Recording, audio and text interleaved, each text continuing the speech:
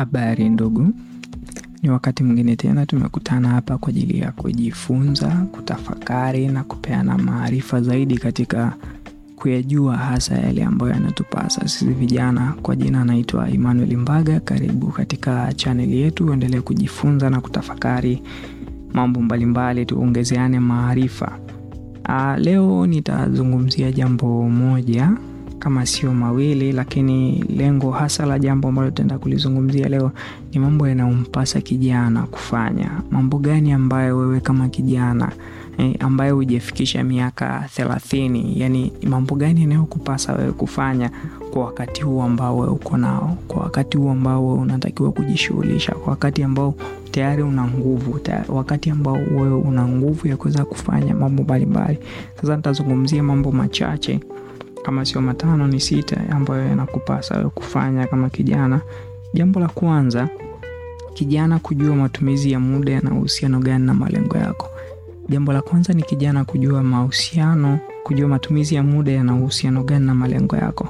Leo vijana wengi tumekuwa tunafanya mambo bila kuangalia kwamba ili jambo ninalolifanya lina uhusiano gani na malengo yangu, au huu muda ninaotumia una uhusiano gani na malengo yangu. Kuna vijana tayari wana malengo ya kufika mbali, wana malengo ya kufanya mambo makubwa, lakini haangalii kwamba lile jambo analolifikiria au ule muda ambao anaufikiria lile jambo lina uhusiano gani na malengo yake.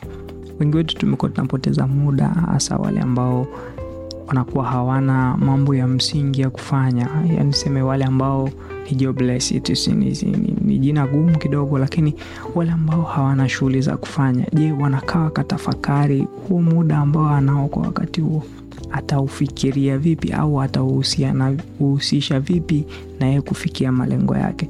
Kwa hiyo hebu kaa tafakari, angalia muda wako ulionao una uhusiano vipi na malengo yako. Kwa jinsi ambavyo utatumia muda wako ndivyo ambavyo utaweza kuhusianisha na malengo yako. Kwa ukiweza kutumia muda wako vizuri kwa sasa hivi, basi unaweza kufikia kwenye malengo yako mazuri, au kufikia kwa wakati kutokana na muda ambao jinsi ambavyo utakuwa umejipangia. Kwa hiyo hebu anza kuendelea kujitafakari kwamba muda wako ulionao una uhusiano gani na wewe kuweza kufikia malengo yako. Jambo la pili tutaanza kujizungumzia ni kujiamini. Wengi wetu leo hii vijana wa chini ya miaka 30, wengi wetu tuna hofu sana. Yani wengi wetu hatujiamini katika kufanya mambo. Yani wengi wetu tuna hofu ile ya kwamba watanionaje au watasemaje. Sasa hilo ni jambo ambalo limekuwa likiwatesa sana vijana wengi. Wamekuwa wakipata shida kwamba hivi ninaanzaje kufanya hili jambo, au nani ambaye amewahi kulifanya hili jambo, au kama mimi ndo nitakuwa kwanza kulifanya nitalifanyaje. Yani tumekuwa tuna hofu na uoga ndani yetu katika kufanya mambo. Yani inafikia watu wengine mtu anashindwa kujituma au kujitoa kwa ajili ya jambo fulani akiwa na hofu kwamba hivi watanionaje, hivi watanifikiriaje, hivi nitajisikiaje, au hivi nikifanya nikakosea watasemaje. Kwa anashindwa kukaa na kutafakari kwamba hili jambo ninalifanya kwa ajili yangu mimi, kwa ajili ya mimi kuweza kufanikisha hili jambo. Lakini usianze kufikiria kwamba watu watanichukuliaje, au watu watanipokeaje, au watu watanionaje. Hebu lifanye kwa nia ya dhati iliyoko ndani yako. Jinsi ambavyo watu watalipokea ni jinsi ambavyo wewe utakavyolifanya. Ukilifanya vizuri, hakuna mtu ambaye atalipokea vibaya. Watalipokea vizuri na kulifanya vile ambao kulipenda zaidi, au kama la kufanya litafanyika vizuri kwa sababu tayari wewe umefanya kwa nia ya dhati iliyoko ndani yako. Maana yake kama ni jambo la kuzalisha, basi uzalifanya kwa usahihi zaidi ili liweze kuzalisha. Kwa jambo la tatu ni utandawazi. Leo hii teknolojia imewabeba sana vijana. Yani chini ya miaka 30 vijana wengi teknolojia imewabeba, yani imewaficha, wanashindwa kuonekana zaidi. Sasa hebu tukae tuanze kuitafakari, hii teknolojia inaweza ukaitumia vipi kutoka katika mzunguko mzima wa maisha yako. Wakati mwingine tutakuja kuzungumzia huko mbele maana au namna gani ya kuitumia teknolojia kuweza kutoka kwenye vifungo ambavyo tunavyo. Kwa hiyo utandawazi umewabeba sana, yani umewafunika sana vijana, wanashindwa kuutumia, au umeamua sasa teknolojia imeamua kuwatumia vijana, kwa sababu unajua teknolojia ilivyo. Ukishindwa kuitumia kuzalisha, itakutumia wewe kuzalisha jambo.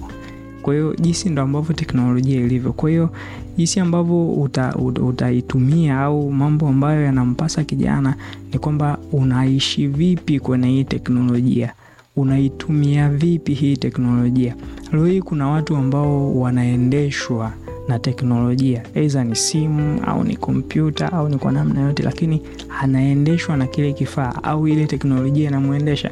Kuna mtu akikosa bando, yani unaweza ukamuona ukafikiri yani amekosa kitu cha muhimu katika maisha yake. Yani anakosa, yani unaweza ukamuona kumuuliza, ndugu yangu una shida gani? Ndugu yangu una tatizo gani?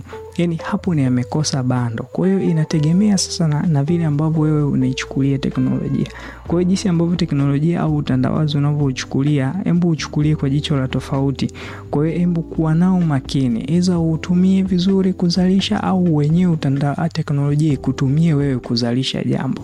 Ndio hivyo unakuta watu wengine wameshakuwa addicted kwa sababu ya teknolojia. Mtu asipoingia Facebook, asipoingia Instagram, basi anaona kama ni jambo fulani hivi amelikosa kubwa kabisa.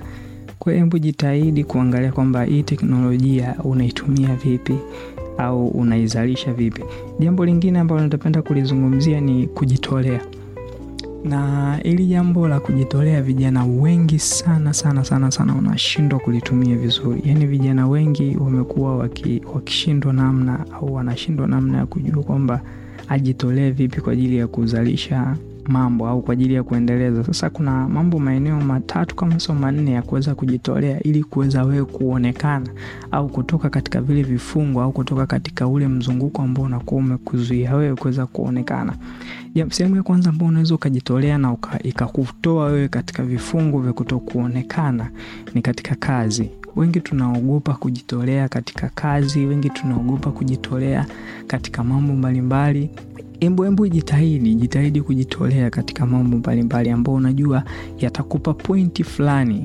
Tumezoea kusema kwamba ili hapa lazima nichukue pointi 3. Kwa hiyo embu jitahidi kujitolea katika kazi ambazo unajua zitakupa credit baadaye. Iza sio lile jambo, lakini watu ambao wanashiriki lile jambo wakaja kukuona, yes kuna kitu fulani, yes unaweza kufanya jambo fulani. Kwa hiyo mpendelea kujitolea katika kazi fulani. Pia katika upande mwingine wa kujitolea katika kipaji chako, kile kipawa ambacho umepewa, jitahidi sana kujitolea kwenye kukifanya. Inawezekana kuna mahali ambapo wewe unaona kabisa nikitoa talent yangu hapa nitaonekana. Jitahidi kuexpose kwa watu, jitahidi kuitoa watu waione.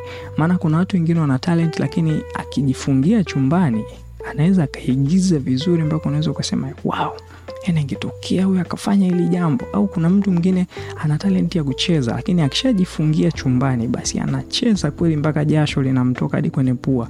Kwa hiyo kuna watu wana talent au kuna mtu anaweza yupo mwenyewe lakini anafanya kile kitu kwa ubora zaidi. Jitahidi kukiexpose kwa watu wakione, watu wajue.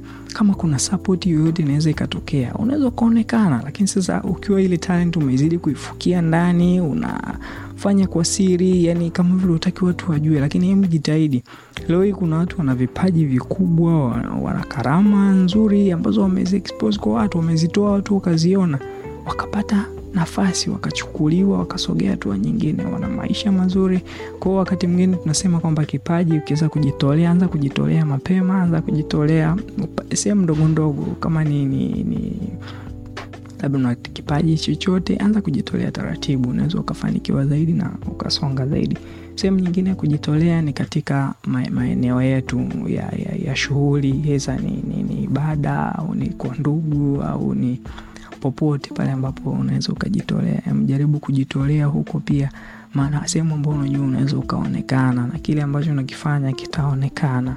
Sehemu ambapo unajua wewe kwako hii ni sehemu ya kujichukulia pointi za ushindi. Jitahidi kwenda kwenye yale maeneo, fanya kile kitu watu wakione ili uweze kuendelea kutenga zile pointi zako. Na jambo la mwisho, tumia karama uliopewa vizuri.